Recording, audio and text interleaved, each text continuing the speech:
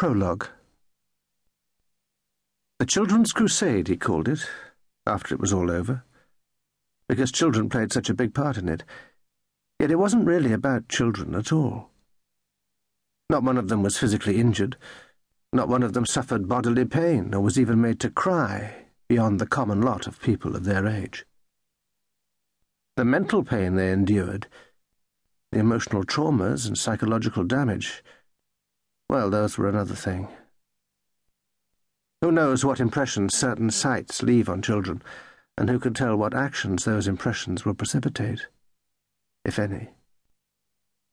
Perhaps, as people once believed, they are character-forming. They make us strong. After all, the world is a hard place, and we may as well learn it young. All childhoods are unhappy, said Freud. But then, thought Wexford, some childhoods are unhappier than others. These children, the Crusaders, were witnesses. There are many who believe children should never be permitted to be witnesses. As it is, laws are in place to protect them from exploitation by the law. But who will stop them seeing what they witnessed in the first place? His daughter Sylvia, the social worker, said that she sometimes thought, after what she had seen, that all children should be taken from their parents at birth. On the other hand, if any busybody of a social worker tried to take her children away from her, she'd fight him tooth and nail. The children in question, in Wexford's Questions and Questioning, came from all over King's Markham and the other small towns and villages.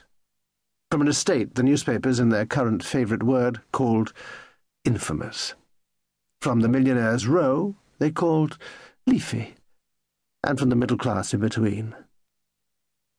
They were given, or occasionally baptised with, the names that became popular in the 80s and 90s: Cayley and Scott, Gary and Lee, Sasha and Sanchia.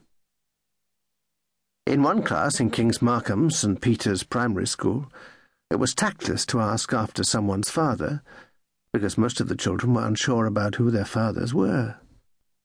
Raised on crisps and chips and chocolate and takeaway, they were nevertheless the healthiest generation of children the country has ever known.